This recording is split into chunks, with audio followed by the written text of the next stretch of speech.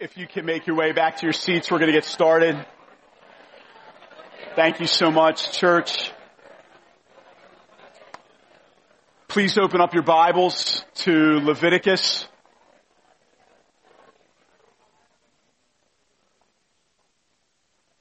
Leviticus chapter 23. The title of the message this morning is the book of Leviticus and the worldwide expansion of the gospel. And I'm really looking forward to covering this section, which really, this sermon is covering the span of Leviticus chapter 17 through 27. But we're going to focus in on reading Leviticus chapter 23, and we're going to read verses 33 through 44 together here this morning. And so let's prepare our hearts to hear the word of the Lord together as we continue in our series, Seeing Christ in All of Scripture, and as we celebrate this special day in the life of our local church and see how the worldwide expansion of the gospel was touched in on even in Leviticus 23. Let's read God's word here together. And the Lord spoke to Moses, saying, "Speak to the people of Israel, saying, on the 15th day of this 7th month," that's immediately after the Day of Atonement, which John covered last week, "and for 7 days is the Feast of Booths to the Lord. On the first day shall be a holy convocation. You shall not do any ordinary work. For 7 days you shall present food offerings to the Lord. On the 8th day you shall hold a holy convocation and present a food offering to the Lord. It is a solemn assembly. You shall not do any ordinary work. These are the appointed feasts of the Lord, which you shall proclaim as times of holy convocation for presenting to the Lord food offerings, burnt offerings, and grain offerings, sacrifices and drink offerings, each on its proper day. Besides the Lord's Sabbaths, and besides your gifts, and besides all your vow offerings, and besides all your free will offerings, which you give to the Lord. On the 15th day of the 7th month, when you have gathered in the produce of the land, you shall celebrate the feast of the Lord 7 days. On the first day shall be a solemn rest, and on the 8th day shall be a solemn rest.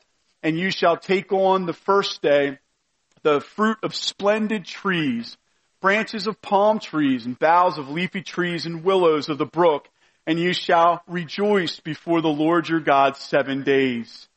You shall celebrate it as a feast to the Lord for 7 days in the year. It is a statute forever throughout your generations. You shall celebrate it in the 7th month. You shall dwell in booths for 7 days. All native Israelites shall dwell in booths, that your generations may know that I made the people of Israel dwell in booths when I brought them out of the land of Egypt. I am the Lord your God." Thus Moses declared to the people of Israel the appointed feasts of the Lord. And I can't resist. John chapter 7, beginning in verse 37, we read, "On the last day of the feast," this is during the Feast of Booths, "the great day, Jesus stood up and cried out, 'If anyone thirsts, let him come to me and drink. Whoever believes in me, as the scripture has said, out of his heart will flow rivers of living water.' Now this he said about the Spirit, whom those who believed in him were to receive. For as yet the Spirit had not yet been given, because Jesus was not yet glorified." Let's pray. Oh Lord, as we see the way you prescribe this Feast of Booths to be celebrated yearly by the people of Israel, to remember how you delivered them out of Egypt with a mighty arm and with great power, and caused them to dwell in booths or tents, temporary dwellings in the wilderness as you brought them into the promised land and through the wilderness wanderings. Almighty God, I pray that we would also remember our deliverance today as the people of God, and even as we celebrate the Lord's Supper in just a bit. Lord, I also pray that we would see in you, Jesus, the fulfillment of all the Old Testament feasts and the Feast of Booths and the significance of you standing up on the greatest day of the feast and saying, if anyone thirsts, let him come to me and drink. I pray that everybody here would come to you, Jesus, and drink. And I pray that for every one of us, Lord God, what Jesus says here in this passage would be the case, that streams and rivers of living water would flow out from deep within our hearts and out to this Reading area and to the nations. And we pray all of this in Jesus' name. Amen. Amen. Well, I just about covered it in the prayer there. I couldn't resist. I'm so excited. I'm so filled with joy and excitement about today and this wonderful celebration of our send-off Sunday with the Crockers Church. And I hope you are as well. And I know you are. I'm looking forward to celebrating the Lord's Supper, kind of heading into the middle of the service. And actually, I think, if I'm not mistaken, it looks like communion is prepared and ready back there. Am I right? Could we have the ushers go back now and begin to distribute the elements for communion? We're going to do it a little bit differently, where if you could just hold on to the elements for communion. We'll celebrate those in just a bit here after we talk about the Feast of Booths and Leviticus and remember the Lord Jesus Christ. And so, ushers, once you get in motion, you can begin to hand out the elements for communion immediately. And church, let us just quietly reflect on the scriptures here in Leviticus and see the relevant application to our lives here today. Well, the people of Israel in the book of Leviticus 17 through 27 were told by God to keep a series of days of remembrance and feasts throughout the year that would celebrate different great works that God had done on their behalf. And John last week looked at the Day of Atonement, and that every time the seventh month of the year approached, the people of Israel were brought together in order for them to observe the high priest once a year making sacrifice and entering the Holy of Holies on behalf of the people to atone for the sins of the nation. As John elaborated last week, there was a goat that was slaughtered, and an additional goat was also set free and set loose into the wilderness, cast out of the camp and into the wilderness, never to be seen again. These two goats sacrificed on the Day of Atonement symbolize that God is a God who atones for sin and forgives it when blemish-free blood, as Tom mentioned in worship, blemish-free blood from a substitutionary sacrifice is shed. God's wrath is satisfied through the blood of that sacrifice. That is the great doctrine of propitiation. This points, the Day of Atonement does, to Jesus, and it's fulfilled in Jesus when he died on the cross as a sacrifice of atonement. And through faith in Christ and his blood, the wrath of God against us is propitiated. It is satisfied. It's spent. It's exhausted. It's absorbed completely. Having fully punished your sins in Jesus on the cross, God is not unjust. He will not punish sins twice, brothers and sisters. He says to you who believe this morning, neither do I condemn you. Go in peace. The other goat, the scapegoat, was sent into Azazel, or the wilderness, and was not killed, but rather sent into the wilderness, never to be seen again by the people. Now, what this symbolized when the high priest put his hands on the goat that was to be Azazel, or sent out into the wilderness, all of the guilt of the sins of the nation were placed upon that goat. And then as the goat was sent outside of the city and out into the wilderness, what that symbolizes is the great doctrine of expiation. Different from propitiation, it still deals with sin, expiation deals with the reality that God has taken away your sins and your guilt from you forever. And then when God forgives, He removes your sins away from you as far as the east is from the west. He casts our sins, as Scripture says in Micah 7:19, God will have compassion on us. He will tread our iniquities underfoot. You will cast all our sins into the depths of the sea. It's wonderful that God doesn't just forget our sins. It's better than that. God chooses to remember them no more. That's different than forgetting. He knows everything you've done, and He chooses to remember them no more. He sends your sins out from your presence and the presence of the camp forever, never to be brought up against you again. Hallelujah.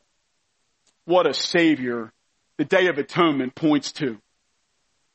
So the Day of Atonement was a day of solemn fasting and dedication to the Lord and mourning over sin as a nation. And immediately after that is the Feast of Booths. In the same 7th month, the Israelites then immediately enter into a harvest celebration. This is so cool. And this is awesome because after they're aware of all that Christ has done, all that God has done in atoning for sins, that was all pointing to the great sacrifice of Christ and the seed of the woman who would crush the head of the serpent, and the great promise to Abraham in Genesis 12 that Abraham, through you and your seed, speaking of Christ, all the nations of the earth are going to be blessed. And through Christ, the atonement sacrifice is going to be made. There's a harvest celebration. It celebrates the provision of God. There's grain offerings and food offerings offered up where the people are just feasting and celebrating and enjoying times of great joy together. Where the Day of Atonement was a very solemn occasion, the Feast of Booths was a week of feasting and celebration, and it was a joyous remembrance, brothers and sisters, of salvation and deliverance and redemption. It also had not just a looking back component, but the Feast of Booths also had a looking forward component to it. And to elaborate that with a little bit more detail, and hang with me here because we're going to get into John 7 and the connection here with what Jesus does. It's just so awesome with the Feast of Booths, because year after year throughout the 1400-year history of Israel, from the time that the book of Leviticus was written all the way through, and the feasts were celebrated all those many hundreds and hundreds of years by the people of Israel. It was all pointing to Christ, and one day was fulfilled in Christ when Christ stepped up in the middle of the feast and said what He said. But to understand the eschatological and the salvific significance of what Jesus did in John 7, we need to understand a little bit more of the detail of what exactly the rituals in the Feast of Booths ceremonies look like. I'm going to read to you a quote right now from an ethnically Jewish Christian who writes this about the Feast of Booths and what the priests of the temple here in the tabernacle, but then in the temple later, performed. They've performed 3 main daily rites during the feast. Pay careful attention. Just before dawn each day, they proceeded to the east gate out of the temple area, and as the sun appeared, they turned away from it and they faced to the west, toward the temple. And then they announced, our fathers, when they were in this place, turned their faces toward the east and they worshiped the sun toward the east. But as for us, our eyes are turned toward the Lord. That was the first ritual. The second rite was performed at nighttime. This is cool. 4 huge menorahs were set up to illuminate the entire temple area. In actuality, they were so large that each of the stems formed a torch. The wicks were made from the worn-out linen garments of the priests. As smaller torches were carried to light the procession, the people danced and played harps, lyres, cymbals, and lutes. The Levites chanted the Psalms of Ascent, Psalm 120 through 134, one psalm on each of the 15 steps leading from the court of the Israelites to the court of the women. Imagine what a glorious scene it must have been with the majesty of the procession and the golden stone walls of the temple bathed in the glow of the torch-lit night. Actually, one other commentary in the midst of this nighttime celebration with the temple all lit up said that the temple during this time could be seen and the light radiating out from Jerusalem could be seen all the way from Galilee, 70 miles away. The radiance of looking up to Jerusalem could be seen. It would almost be like a Friday night lights experience, but from far away, they could see the lights all the way in Galilee. The third daily ceremony, and this is the one I want us to hone in on, was the rite of water libation, or water drink offering is what libation is talking about. On the first morning of Sukkot, or it is actually another term, the Hebrew term for the Feast of Booths, a procession of priests went down to the pool of Siloam to bring up to the temple a golden container of water, sufficient to last throughout the 7 days of the feast. The water was brought up with great ceremony. The shofar was blown, and the pilgrims who had come to Jerusalem for the feast waved their lulavs, which was a combination of myrtle and willow and palm twisted together in accordance with what we read here in Leviticus 23 as an expression of praise to God and of gratitude. So with one hand, they would have these lulavs with myrtle, willow, and palm, which they also would use to help support and strengthen the booths or the temporary shelters they would all dwell in and kind of go camping as a nation for this week around Jerusalem. Must have been an awesome celebration.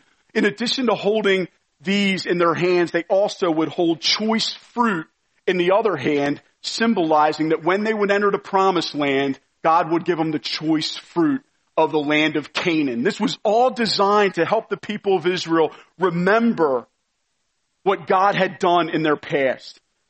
And the great Hallel would be recited at that time. And then the priests on duty poured out the contents of 2 silver bowls. One held water and the other held wine. This was an act of prayer and an expression of dependence upon God to pour out his blessing of rain upon the earth. On the last and the great day of the feast, this is the day Jesus shows up. The water libation rite reached its climax. The priests circled the altar 7 times and then they poured out the water with great pomp and ceremony. This was Hoshana Rabbah, the great Hoshana, which translated means this: save now. That phrase anticipated the coming of the Messiah one day. For when the Messiah would come, out from the temple, a fountain of living water would flow, which Joel prophesied about in the Old Testament prophets. And the Messiah would arrive. And the Jews every year celebrated this, looking back in remembrance toward God, toward what he did in saving them, and also looking forward in anticipation to the one day the Messiah would come, fulfill all of this,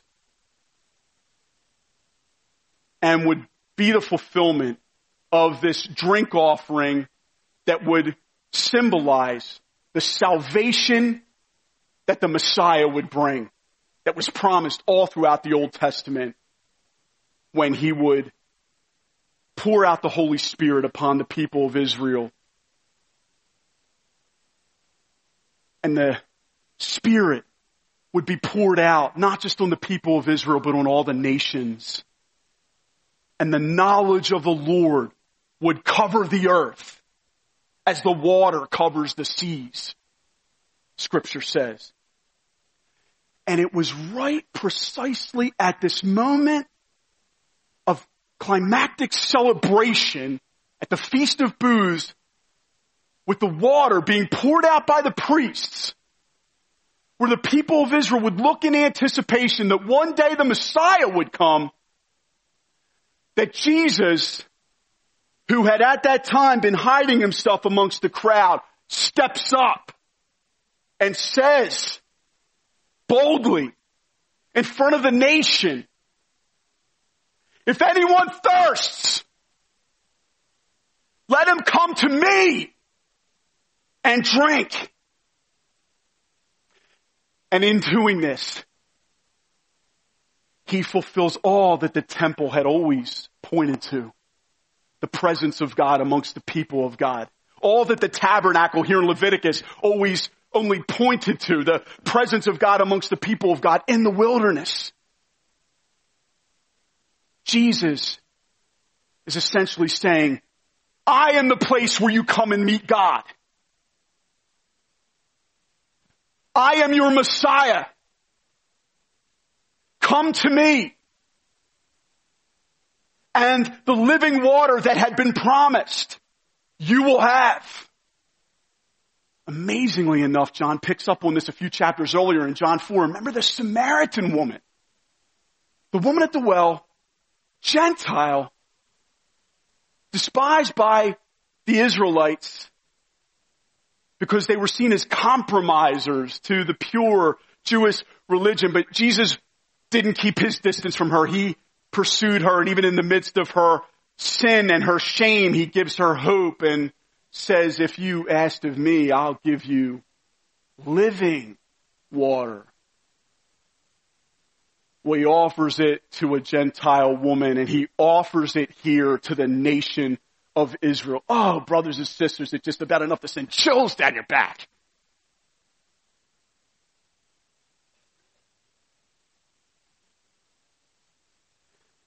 And in these words, Christ proclaims himself as the eternal life-giving fountain, and that whoever believes in him will not perish, but have everlasting life. Water that you will partake of, that you will never thirst again. And not only that, but he's also talking here about what the water symbolized was that the Holy Spirit would be given to the people of God. And then Jesus says, out of the believer in Christ's heart will flow rivers of living water. Brothers and sisters, living water flows into us by trusting in Jesus Christ. And living water flows out of us by the power of the Holy Spirit through Christ who now dwells in our hearts through faith. We have the elements of communion this morning. We also have the Lord's Supper that Jesus instituted to help us to remember what he did to bring us the living water, eternal life that we who believe in him now have. His body was broken. His blood was shed to atone for all of our transgressions and sins and to reconcile us to God. Now, those of us who believe have the Holy Spirit dwelling within us. We are saved from the wrath to come. Our sins have been removed as far as the east is from the west. And because of the indwelling presence of the Holy Spirit, we also, as God's people, now have streams and rivers of living water flowing out from us. Not just for our own enjoyment, but so that the nations might come to know Jesus Christ as Savior and Lord. Let us remember his broken body that has made all this possible at this time.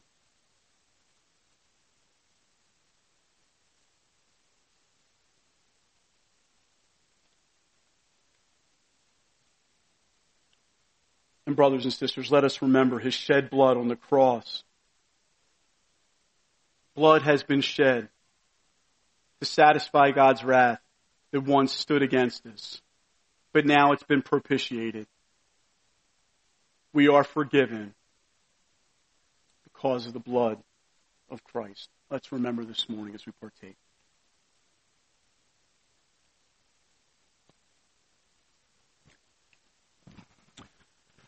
Oh, thank you, Jesus.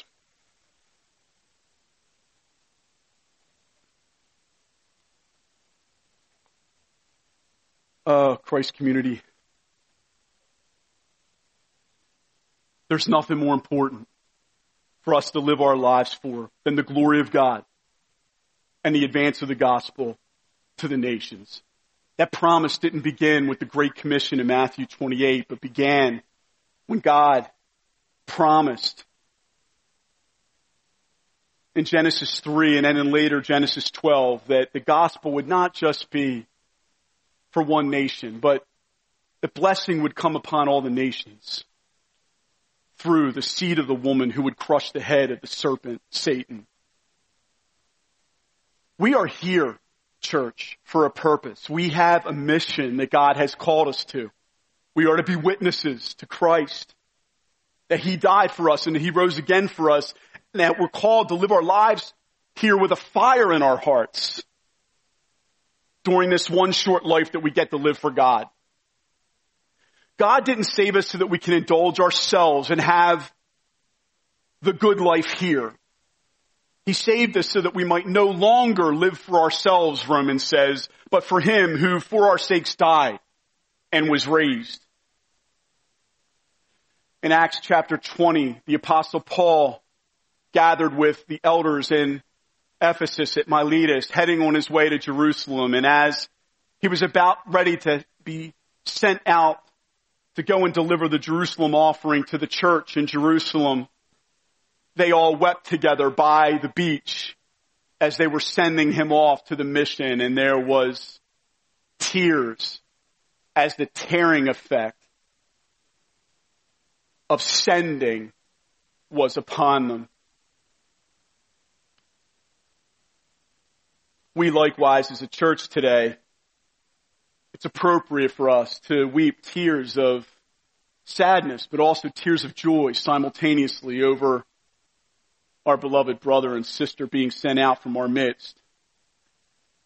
Lord willing, I'll be with them as we drop them off at Terminal A at the Philadelphia International Airport on the 24th. That terminal, the international terminal, is becoming that spot on the beach for me, as I had the honor of hugging Mario and Jen goodbye before they parted the plane, onto the plane 2 years ago. I told Daniel and Caitlin this morning that that moment for me is one that, when I think of it, it just brings me to tears.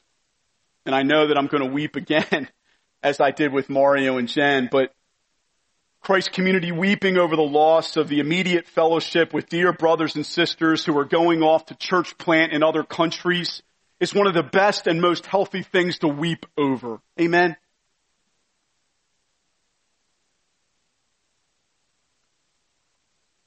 Charles Spurgeon writes about our zeal for eager service, says this: this will lead us to eager service. Having this fire in us, speaking of the gospel, we shall be trying to do all we can for Christ. We shall never think we have done enough. We shall be uneasy if for a moment we rest. We shall seek, if possible, to snatch souls from the burning, to preach Christ where He is not known, and to bring Him fresh jewels for His crown. Amen. Spurgeon says to his church, brethren, this is a large church, numbering now nearly 4,000 souls. And if you grow cold and lose your earnestness, their pastor said to them, I would sooner have 40 warm-hearted men and women than the whole multitude of you if you are chilled. For what are you who are cold and indifferent but a clog upon the chariot? What are you but like the mixed multitude that came out of Egypt?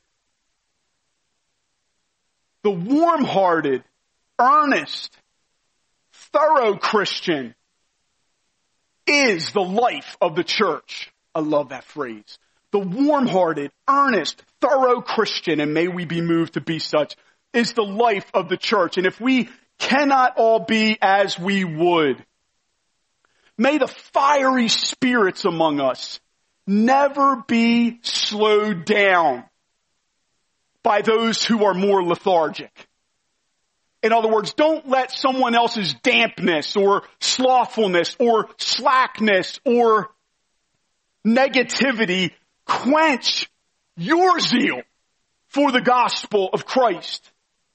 May they live above, Spurgeon says, the influences that would drag them down. Yes, indeed. May we live above influences that would seek to drag us down from the mission of the gospel God's calling us to as a local church, Christ community. Spurgeon says, may we never be content to do as much as others. Just to pray as much as others, to give as much as others. But may it be our resolve that we will outstrip all. Not out of any emulation, but out of a love to Him who has done so much, forgiven so much, secured so much, and promised so much to us who are His people. There was a man who showed John Wesley, who was a pastor who was involved in being foundational in the Methodist churches being established back in the 1700s and 1800s. There was a very rich man who took John Wesley horseback riding over his great estate in England and took him all over the grounds of his estate, and he asked Wesley, "What do you think of all this, Mr. Wesley?" And Wesley said to the man, "I'm thinking how hard this is going to be for you to give all this up." Brothers and sisters, is it a category in our minds? Children and teens, is it a category in our minds that God would call us to give it all up for the sake of Christ? We know that conceptually, but is it a reality in our hearts and in our minds, the mindset of being willing to sacrifice and to lay our lives down to preach Christ to our area and preach Christ to the nations? Does God have our hearts? Let's ask this to yourself.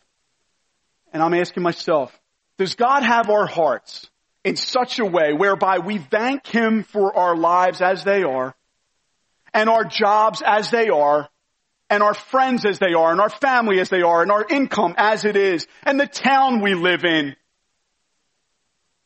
and the house that we have? And yet, if God asked of us to leave it all behind in order to go, we would let go of it in a heartbeat and abandon it all, as Twyla Paris sung years ago, for the sake of the call. We can have a hold on what we have and what we love about our lives here. But brothers and sisters, may we always hold all of that loosely. Let's not tighten our grip, remembering that we'll need to leave it all behind at death anyway. May we always make sure that what we love about our lives as they are doesn't have hold of us in such a way that we wouldn't walk away from it all in an instant should the Holy Spirit call us to go and be a part of a church plant someday, or like the Crockers, go and help support a church plant as missionaries to the nations.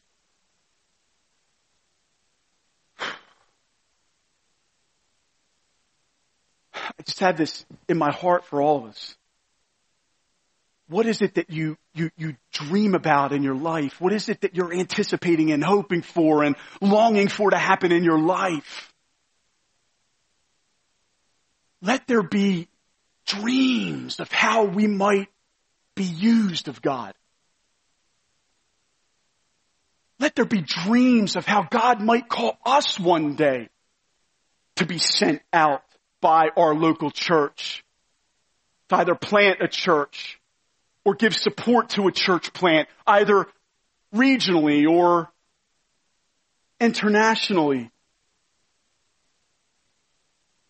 Let us not think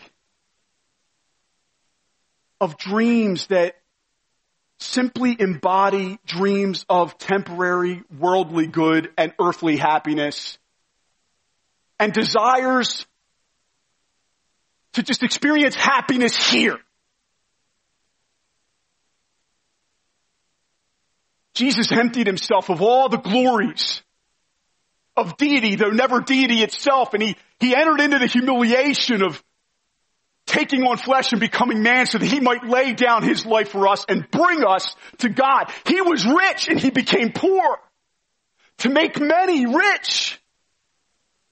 May we likewise burn with a zeal as followers of this Savior to say, let good and kindreds go. This mortal life also, this body they may kill. God's truth abide as still. Let's go. Let's rally. Let's accomplish the mission for which God has placed us here as a local church and as individuals to reach the people in this area for the gospel and to send forth laborers into the harvest field. Now please understand, this does not mean that we are all called to do the same exact thing as they have done and are doing, but it does mean that we are to examine ourselves and to make sure that the lives that we are living are being lived all out for God and his glorious gospel. Our zeal for Christ and passion for the gospel to go forth to our area through us who remain is meant to be increased as we see our brother and sister go forth from us today. Our respective commitment to our local churches wherever we are members of a local church. And if you're not a member of a local church, I want to encourage you to plug in and become a member of a gospel preaching local church. Send down roots down there and then be a part of being a sending church if God's not calling you to go yourself. Mission is for all of us and not just for the few. May we do all we can to see the name of Christ go forth to the nations. May our dreams about life be about God and how he might use us, not for how much money we can make and how much comfort and happiness personally we can have here. We want to, brothers and sisters, dream dreams of not how we can settle down and enter into a place of personal happiness for ourselves, but may our dreams and hopes lie in how we can make other people happy in Jesus. And we here as a local church, you have our commitment from John and I, we are going to lead us to live radical lives here for Christ at Christ Community Church. We're not going to settle. We're not going to become complacent. We are going to personally burn with zeal so that all of us are fired up for evangelism and reaching the lost locally. And we are going to be a discipleship center to raise up harvesters and pray for the Lord of the harvest to send out harvesters into the field. And we are going to send harvesters out into the field, men and women whom God raises up to go forth to proclaim the glory of Christ before he returns. It's why we're here. We forget that sometimes. These are the days of labor. Heaven, we will be able to rest forever. Now we get busy. Now we roll up our sleeves and get dirty. We're not here to celebrate and have and try to accomplish our best life now. Here, we are meant to live our lives burning with zeal for the glory of God and for the good of others. Not to create a Christian bubble, to gather around everybody that I want to feel comfortable with and find our sweet spot where everything's comfortable for us. But God wants to break the comfort zone and cause us as a church to rise up and go forth, even as Daniel and Caitlin are going forth for the glory of God. The Marines have a motto, every man a rifleman. May it be true that, as the Moravians said, that every Christian here be a missionary. Every Christian walk in the same spirit of mission and purpose in the church. And missionary being a special category of an individual who crosses a culture like Daniel and Caitlin. Not every one of us will do that. And in that sense, there's a distinction, but still, to carry the same missionary zeal. If God's got us here, we're passionate about building our local church, preaching the gospel to our area, and seeing brothers and sisters get raised up and sent out, and doing everything we can to lend our hand to the plow and push it forward. The majority of us will stay here. And I'm burdened about this. Listen carefully. Do not think of yourself as a second-class or non-zealous Christian. It's possible, certainly, to stay in the same town all your life and live there and die there for the wrong reasons or because we're suffering from some complacent spirit. Christ Community Church, that is not who you are. You are such a wonderful local church. I'm so proud to be your pastor. You remind me of the church in Antioch in the book of Acts that sent out Paul and Barnabas on their church planting ventures into the Galatia province. In the midst of much affliction and in the midst of much weakness, God is showing himself strong in your midst.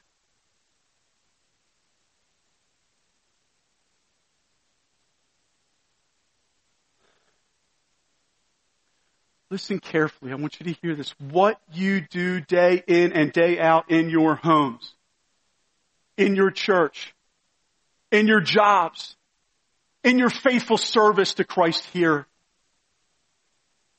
has made the sending off of these two, humanly speaking, possible. Mario and Jen said that the reason he was brought out from being what he self-confessed to be, a worldly businessman, a worldly Christian businessman, and was set on fire to go to Croatia and plant the church that he did 2 years ago out from us. And don't forget this. It's because he marinated for over 5 years amongst you. He marinated. I love that. Let's all marinate, marinate, marinate, marinate. I love marinated steaks, and the longer the better. Marinate. Marinate in the local church. Commit in the local church where the gospel's being preached and zeal for the gospel's advance is burning amongst the people, and you will not be able to help but catch fire. That's what happened. That's the story here. I love the description that the story often of the modern missionary movement is often a story more written about personal heroes and great people rather than great churches. What I love about our story is that there's nobody spectacular is going to be written down in the pages of history. It's just us. But you are a great church sending out great Christians to go to the nation of Croatia to link arms with 2 other great Christians and a number of new Christians that are gathering in the church plant in Croatia to take the gospel forth and to watch Christ bring down strongholds in Croatia, even as he's bringing them down here in the Reading area. I love this. This is why we're here. We've got purpose. We've got mission on our minds. And church, you having your devotions every day, you following and staying close to Christ, your commitment and your plodding faithfulness that week after week continues to set up and serve in children's ministry and help build up is enabling individuals to come in here and marinate and hear the gospel and be revived and renewed and saved and transformed by the gospel, and they get raised up and they get sent out. And I just think that's awesome, and let it just keep on happening. Let us be like a marinating machine that just kind of just churns out more and more workers that we can send out together. May God bless us as a local church financially that we might be able to send out more works for the glory of his name. The Crockers and the Vucenoviches go out from us, but once in Croatia, they're going to send down roots there, just like we're sending down roots here. They're going to build their local church there in the same exact way we're building our local church here, on the gospel, on Christ. Some may be sent out someday from the church in Croatia to other nations. What an exciting thought. But the majority of them will stay and advance the gospel of Christ in the town of Zaprosic and settle and live their lives there. The issue when it comes to mission isn't about constantly moving about and constantly being on the go like the apostles in the New Testament. There are some who are called to do that work, and praise God for those men and women who are constantly establishing churches and then moving on to new areas. But brothers and sisters, no, the majority of the early church that the letters of the epistles were written to faithful brothers and sisters like yourselves who are going about working in their jobs and are faithfully serving the Lord Jesus Christ in what seems to them mundane lives, but it's glorious because it's burning with mission and burning with zeal. And so let us have the same go mindset every day right where we're at. We can't all go to Croatia, but we can all send to Croatia and support Croatia as we fast and we pray, as some in our church have been fasting and praying for Daniel and Caitlin, as we give financially to our Croatia Mission Fund and other endeavors like it in our church's future. Finally, we are going to be a sending church where people are able to marinate. Christ community, we've said this before, we're going to be a battleship, not a cruise ship. We're going to accent sacrifice for the gospel and not luxury and self-indulgence. We are going to go deep here in the Word, not that we might become a deep but stagnant pond where waters terminate in itself, but where, like Jesus said, living waters will flow deep into us, and then out from those depths will go out from us to bless many other people so that they might drink deeply of Jesus and be saved from the eternity in hell that they deserve, and to be saved for heaven.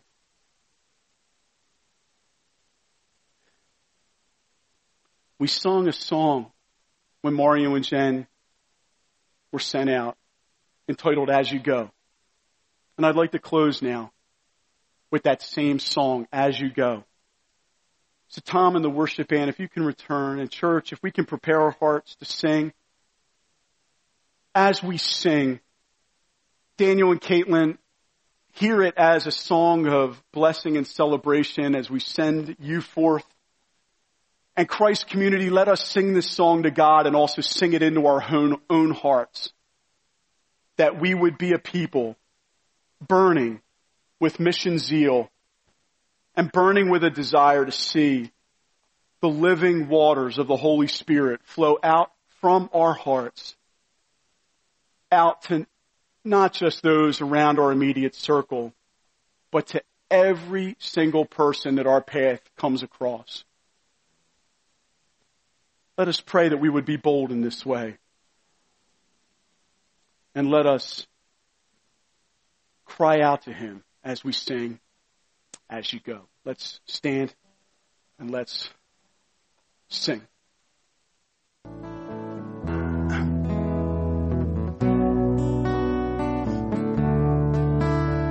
There was an impression from the Holy Spirit that came upon me as we were singing that beautiful song, that there's some here who feel really just motivated by what the Holy Spirit's stirring in your hearts. You want to be a Christian who just has let go of everything that the world holds dear and to give it all up, so to speak, for serving Christ. And you're just moved. You're moved by Daniel and Caitlin's example. You're moved by, more significantly, Christ's sacrifice for you.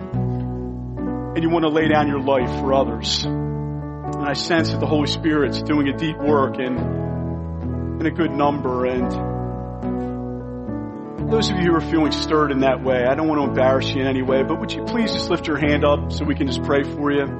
Those of you who are feeling moved, to just want to burn with a zeal, to just go, to lay it all down, to live all out for Christ. Lift your hands up high, and there's a number of people around you. Would you gather around these individuals and let's just lay hands on them and let's pray. And as we close, let us pray that God would pour out the Spirit on them and that God would pour out His Spirit on our church. That He would use us for the glory of His name. Let's lay hands on our brothers and sisters and let us close in prayer.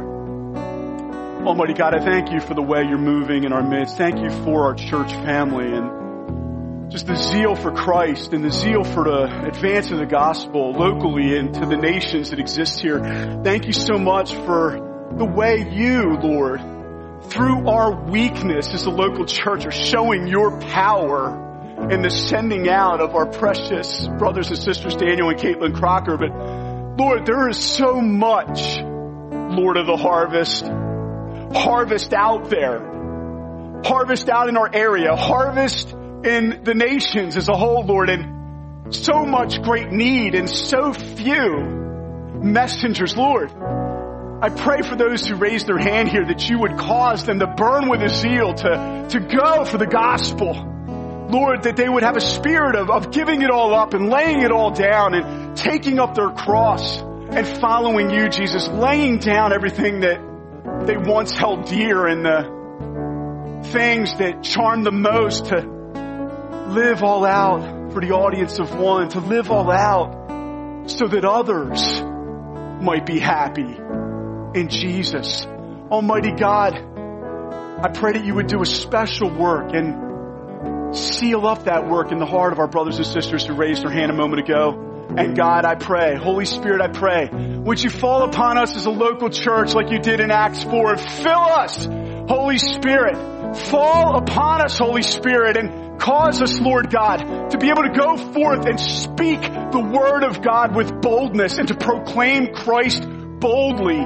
Fill us with an evangelistic zeal that transcends the boundaries of our personalities and the limitations of when we look in the mirror. Help us, Almighty God, in our weakness, for You to show Yourself strong and mighty through causing us as a church to be bold witnesses for the gospel, for the glory of the name of Jesus. Almighty God, we thank You so much for all that You're doing in our midst. Thank You so much for the way You sent Your Son down to die on the cross for sinners like us. Lord, You gave up everything. You gave up all. You, the rich, became poor to make us rich in Christ. Help us, God,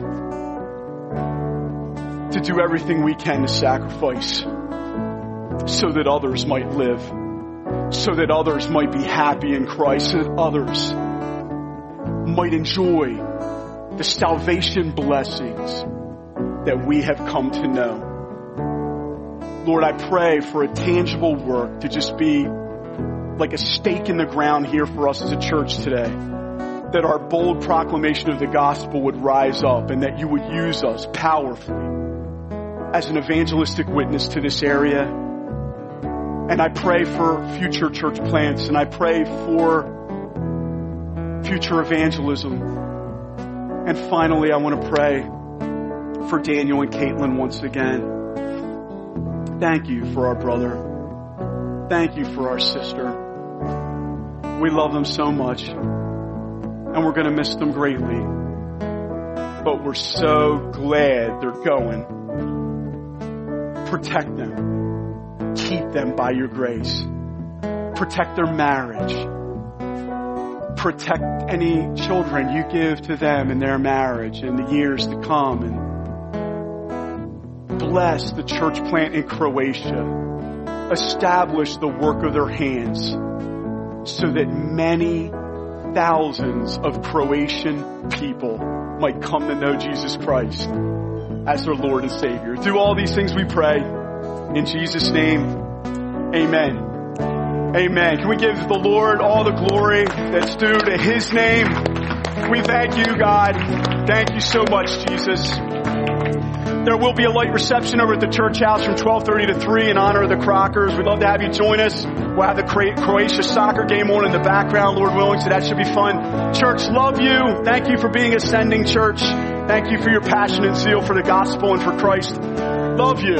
As we go, let us go in the grace of Christ.